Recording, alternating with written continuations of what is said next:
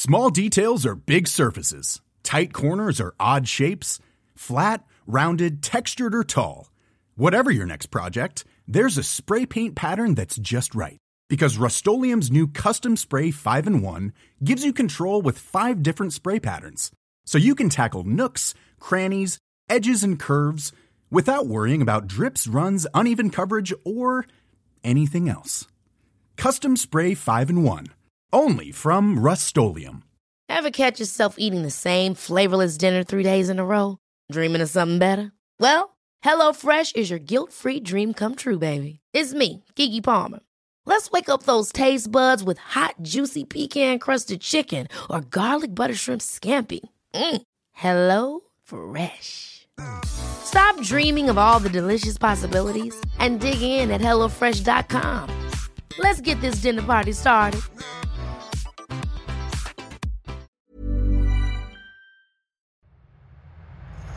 Hello and welcome to today's episode of Gone Medieval from History Hit.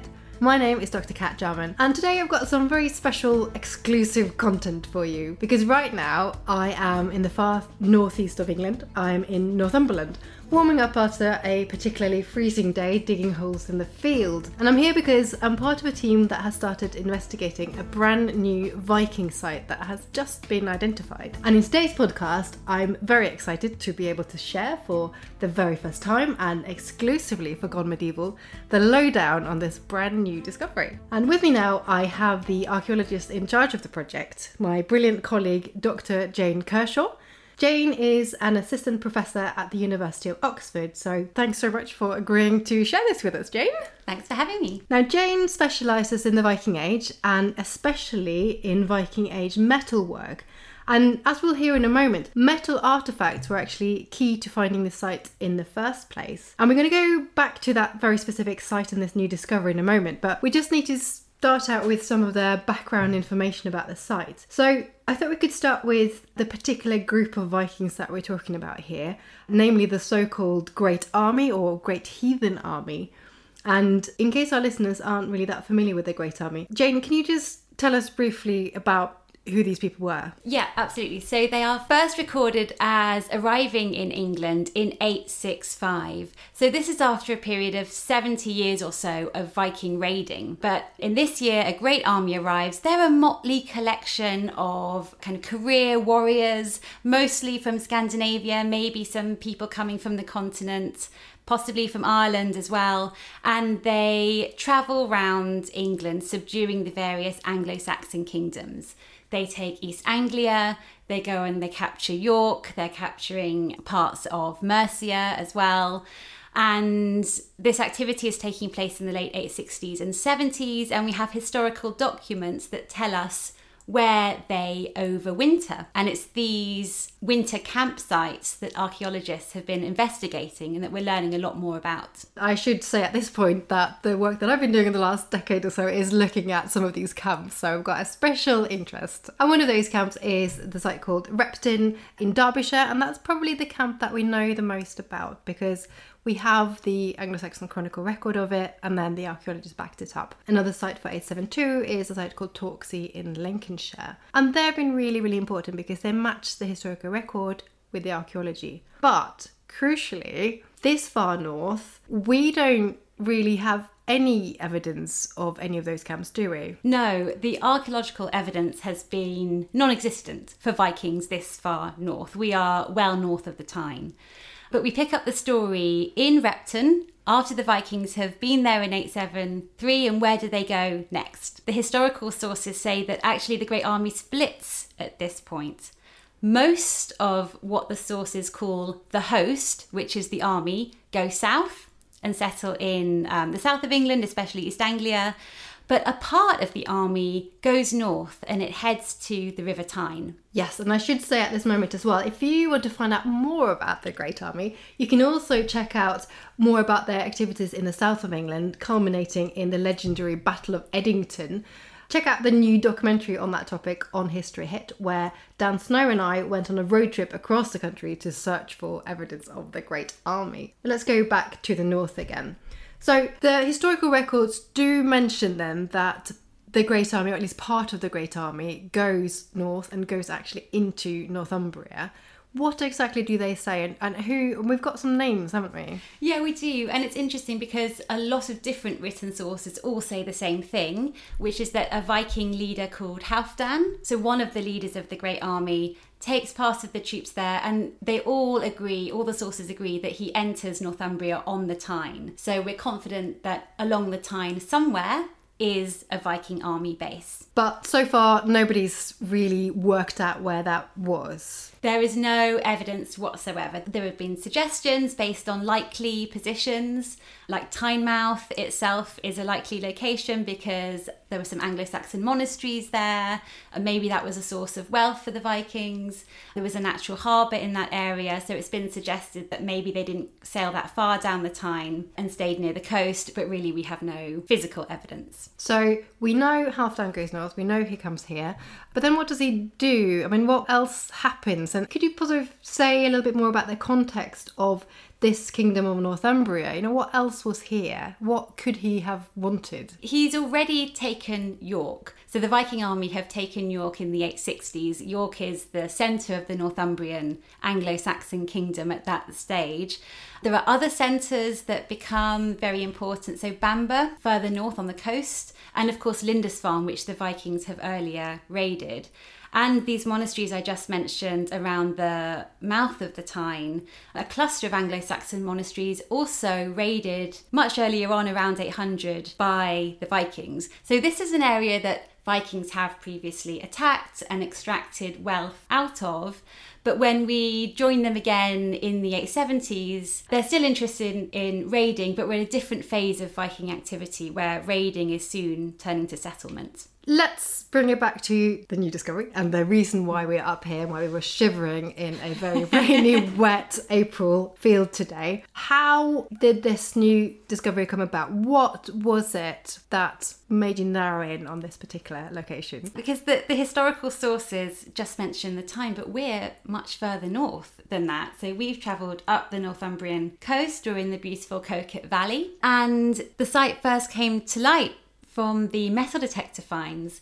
And these metal detectorists have been working the site for around 15 years. They've been carefully recording where they discovered their finds, reporting it to the National Portable Antiquities Scheme, and that has allowed us to identify this site as really significant in its regional context, and that's what first drew us here. And there was a lovely assemblage of Viking Age material, not standout stuff, not kind of gold and silver that attracts a lot of attention, but actually more mundane pieces that nonetheless we tie now to Viking camps and the Great Army. So we have a selection of lead gaming pieces, for instance. So pieces that would have been used as markers on boards that members of the Great Army are playing during their copious downtime in between raiding activities, whiling away their time in the same muddy field we were in today. There are lots of Anglo-Saxon dress accessories. Although they're Anglo-Saxon, they turn up at Viking camps. We're not really sure how they're being used, but these are fittings for belts and pins and things like that. And also the local coinage, which isn't actually a silver coinage, but which is copper alloy. So it's a very kind of low denominational coinage, but it's a recurring feature at Viking campsites, and we have it here. Yeah, so that's the key, isn't it? This is essentially now we recognise as a kind of signature for these Great Army camps, and they don't happen before we start hearing about the Great Army sites, and they don't really happen afterwards either. So, you know, if you go into the 900s, you don't get that same signature. You don't get the gaming pieces. They seem extremely specific, and we know because we have them at somewhere like Repton, where we've got the historically documented evidence, you can use that evidence and you can sort of take that elsewhere. So that all fitted really well, didn't it? It did, and the coinage is especially helpful because then we can say, it's not an exact date that it offers, but we can say this was coinage produced in the 850s, 860s, it points us towards a certain period of use. So it's not purely guesswork. We have some dating evidence there. So we think this happens after 873. And you think it's quite soon after, in the next year or two, probably? I do, because the historical sources are clear that it's 875 that the Viking army, part of the army, heads to the Tyne. And there, the sources say, Halfdan raided among the Picts and the Strathclyde Britons. These are populations, so Scotland and northwest England and southern Scotland towards the west coast. These are populations further north than where we are now. So it makes sense that the Viking Great Army is on the Tyne. They're heading up further north to raid in these northern zones.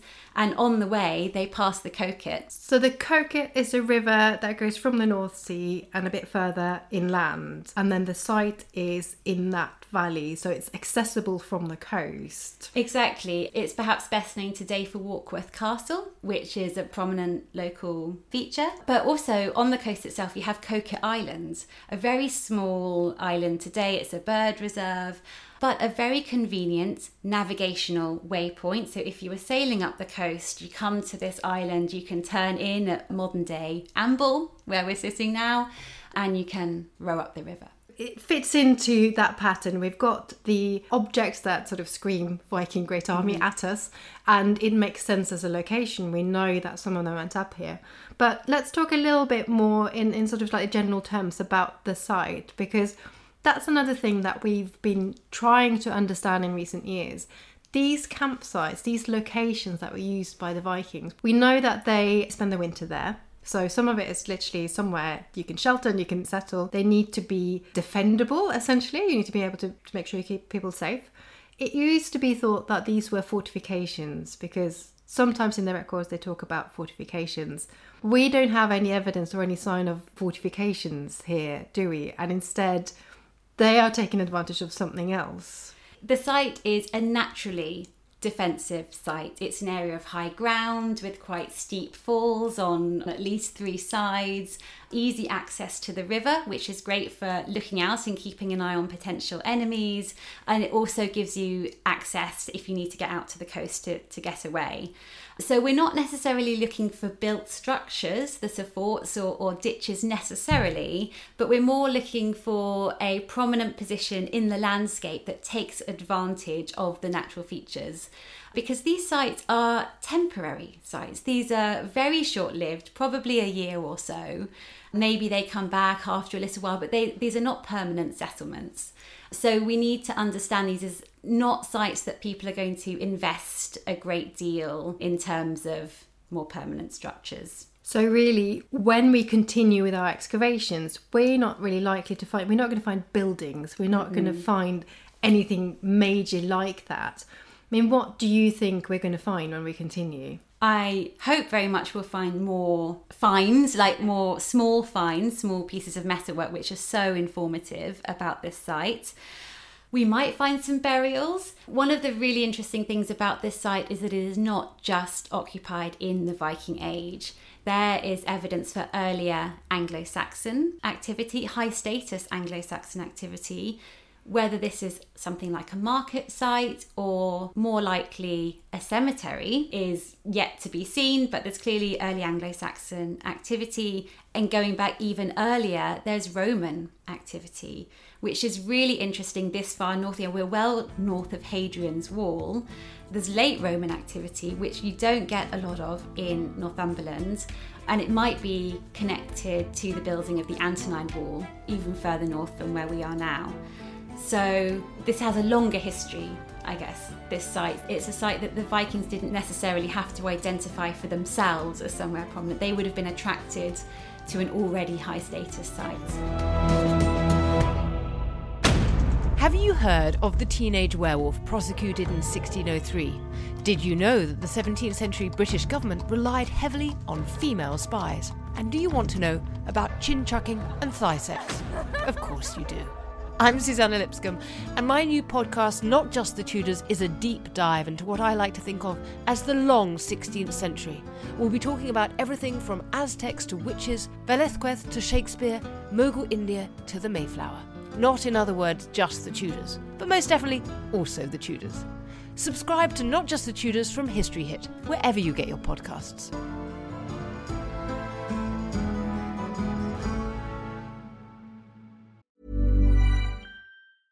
Cool fact, a crocodile can't stick out its tongue. Also, you can get health insurance for a month or just under a year in some states. United Healthcare short-term insurance plans, underwritten by Golden Rule Insurance Company, offer flexible, budget-friendly coverage for you. Learn more at uh1.com. Many of us have those stubborn pounds that seem impossible to lose, no matter how good we eat or how hard we work out. My solution is PlushCare. PlushCare is a leading telehealth provider with doctors who are there for you day and night to partner with you in your weight loss journey. They can prescribe FDA-approved weight loss medications like Wegovy and Zepbound for those who qualify.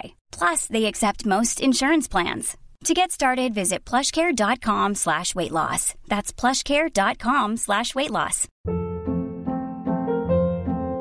Hold up. What was that? Boring. No flavor. That was as bad as those leftovers you ate all week. Keke Palmer here, and it's time to say hello to something fresh and guilt-free. Hello Fresh. Jazz up dinner with pecan-crusted chicken or garlic butter shrimp scampi. Now that's music to my mouth. Hello Fresh. Let's get this dinner party started. Discover all the delicious possibilities at hellofresh.com.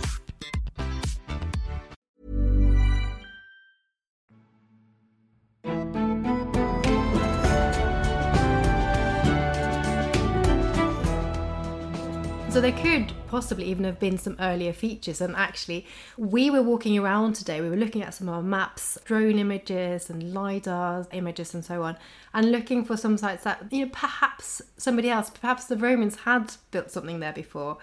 We're a bit uncertain at the moment, so we've got to go back and investigate, but it's quite possible that that could have been there. Indeed, and if we think about Torksey, for instance, they do actually have a Roman villa in the middle of that site. Unclear about what would have been visible or in use at that stage, but it was a site that was occupied in the Roman period, as well as then being occupied later by the Viking Great Army.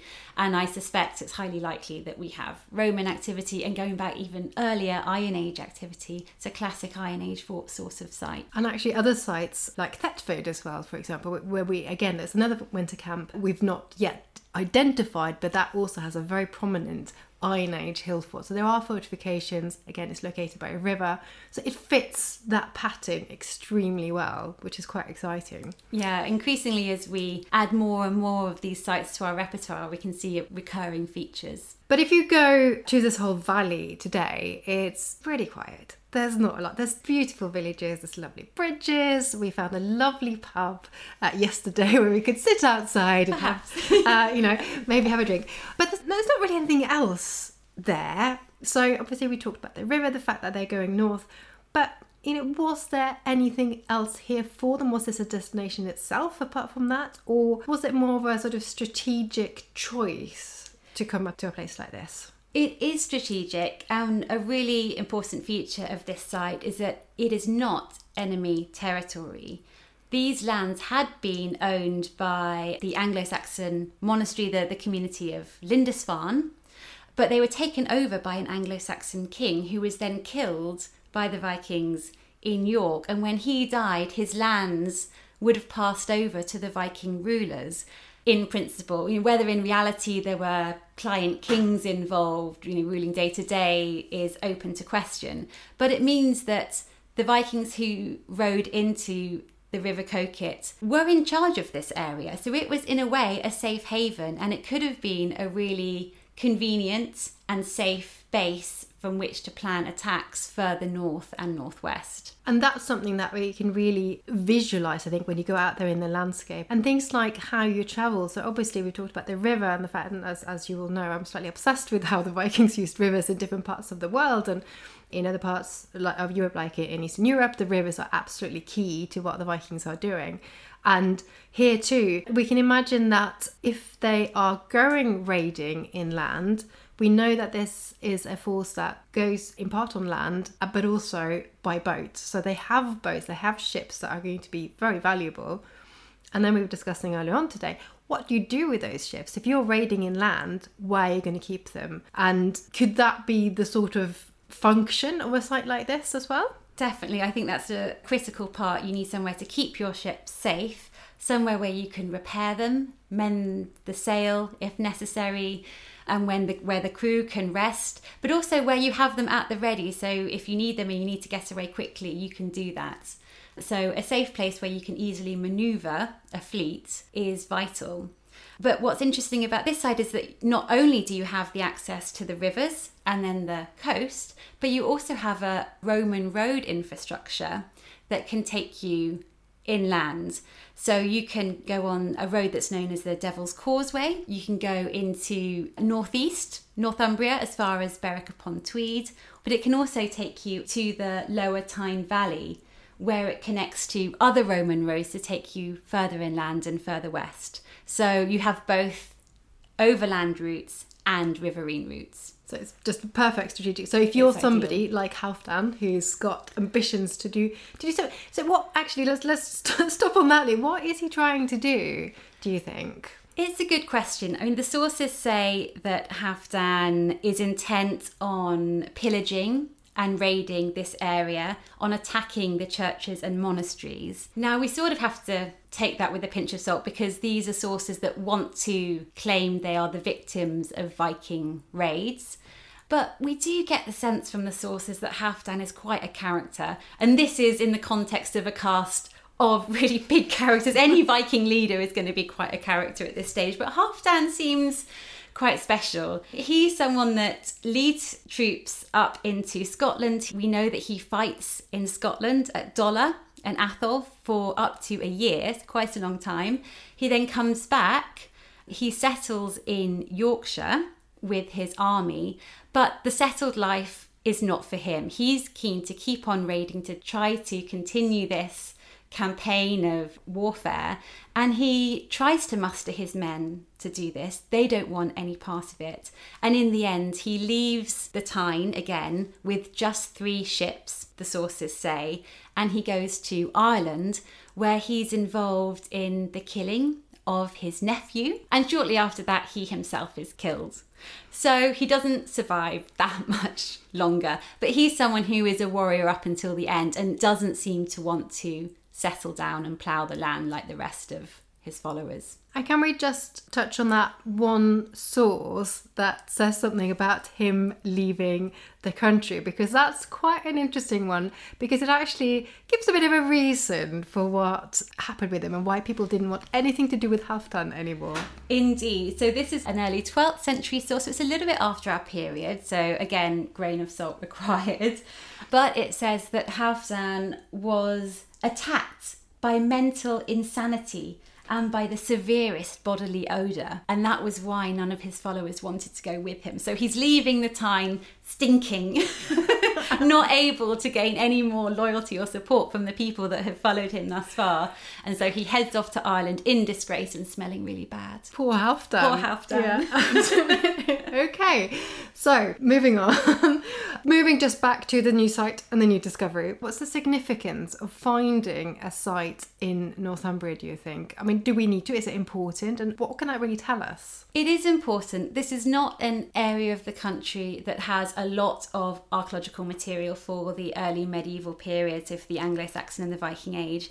And really, Viking history has no place here so far. We have these historical references, but actually they've not been investigated. They've kind of been overlooked in favour of places in the country where we do have much richer archaeological evidence, like Yorkshire and East Anglia. So I feel like this site is filling a gap in our knowledge and actually drawing attention to the very far reach of the Viking Great Army. They're travelling up and down the country. Literally, we're going to the far, far north of England here. And they're going from England into Scotland. So this is a link between what's happening in England, what's happening in Scotland, and that is also connected to what's happening in Ireland.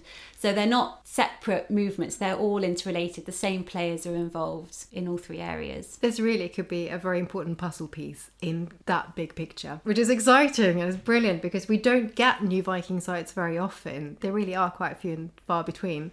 And if it wasn't for the careful reporting of these finds over the years, I think we have a contrast here with somewhere like Torksey that has an awful lot of finds recorded now, many man hours of metal detecting on the site. It's different here. It's not got the same hundreds or thousands of artifacts, but it's been a slow and steady build.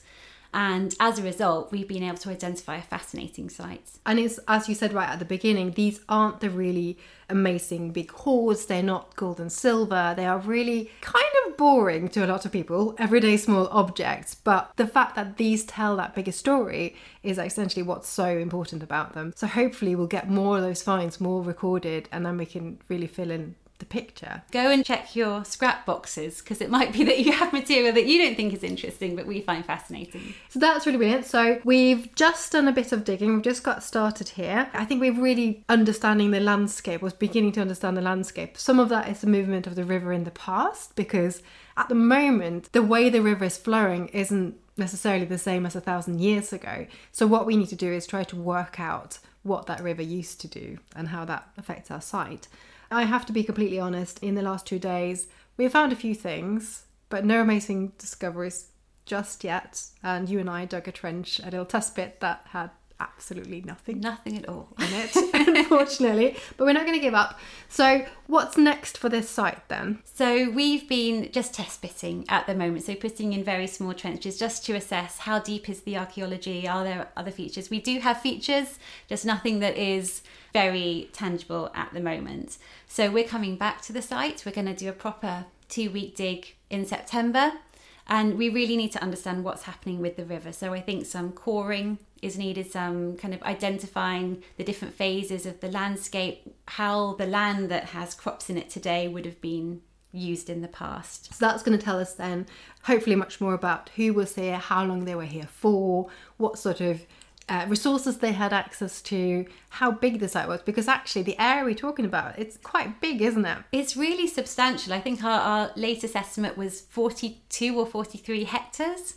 which is comparable to the other sites that have been identified, like Torksey and Aldwalk in Yorkshire as well. So it's definitely in the same league as that, which is interesting when we think about the sources and only part of the Viking army going north and the rest going south. But here the site is just as big as the campsites that have hosted the entire Viking army. So we could be talking about a pretty substantial and pretty important site potentially. Yeah, where nobody knew to expect it. And that's what's so exciting. So literally a few years ago, absolutely no clue. And then the objects just bring this to life entirely. That's really, really exciting. Obviously, I'm excited because I'm involved in the project myself, but this is definitely one to look out for. So we will keep you updated. We will, as I said, be digging more, and Jane's going to be leading research going forward. So when there is some news, we'll make sure we bring it to you here. And if you do want to find out more about the Great Army as well, listen to some of the other podcasts on Dan Snow's History Hit, and check out the new documentary about the Great Army on our road trip through the country looking for some of these sites as well. Hope you enjoyed this episode. This was Dr. Jane Kershaw talking about the brand new Viking site in Northumberland. Thank you so much for joining me, Jane. Thank you, it's been great. And don't forget to subscribe to Gone Medieval, and you can find it anywhere where you find your podcast. Click that subscribe button, pretty please, and tell all your friends and family to do the same. And we will be back next week with more. I'm Dr. Kat Jarman, and I will see you again soon.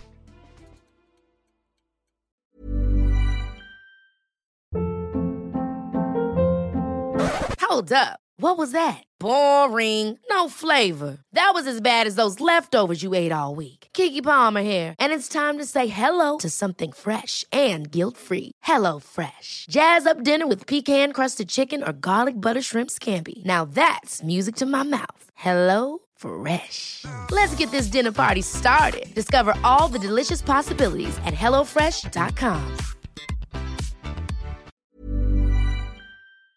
Thank you for listening to this episode of Gone Medieval. Please follow this show wherever you get your podcasts. It really helps us out, and you'll be doing me a big favour.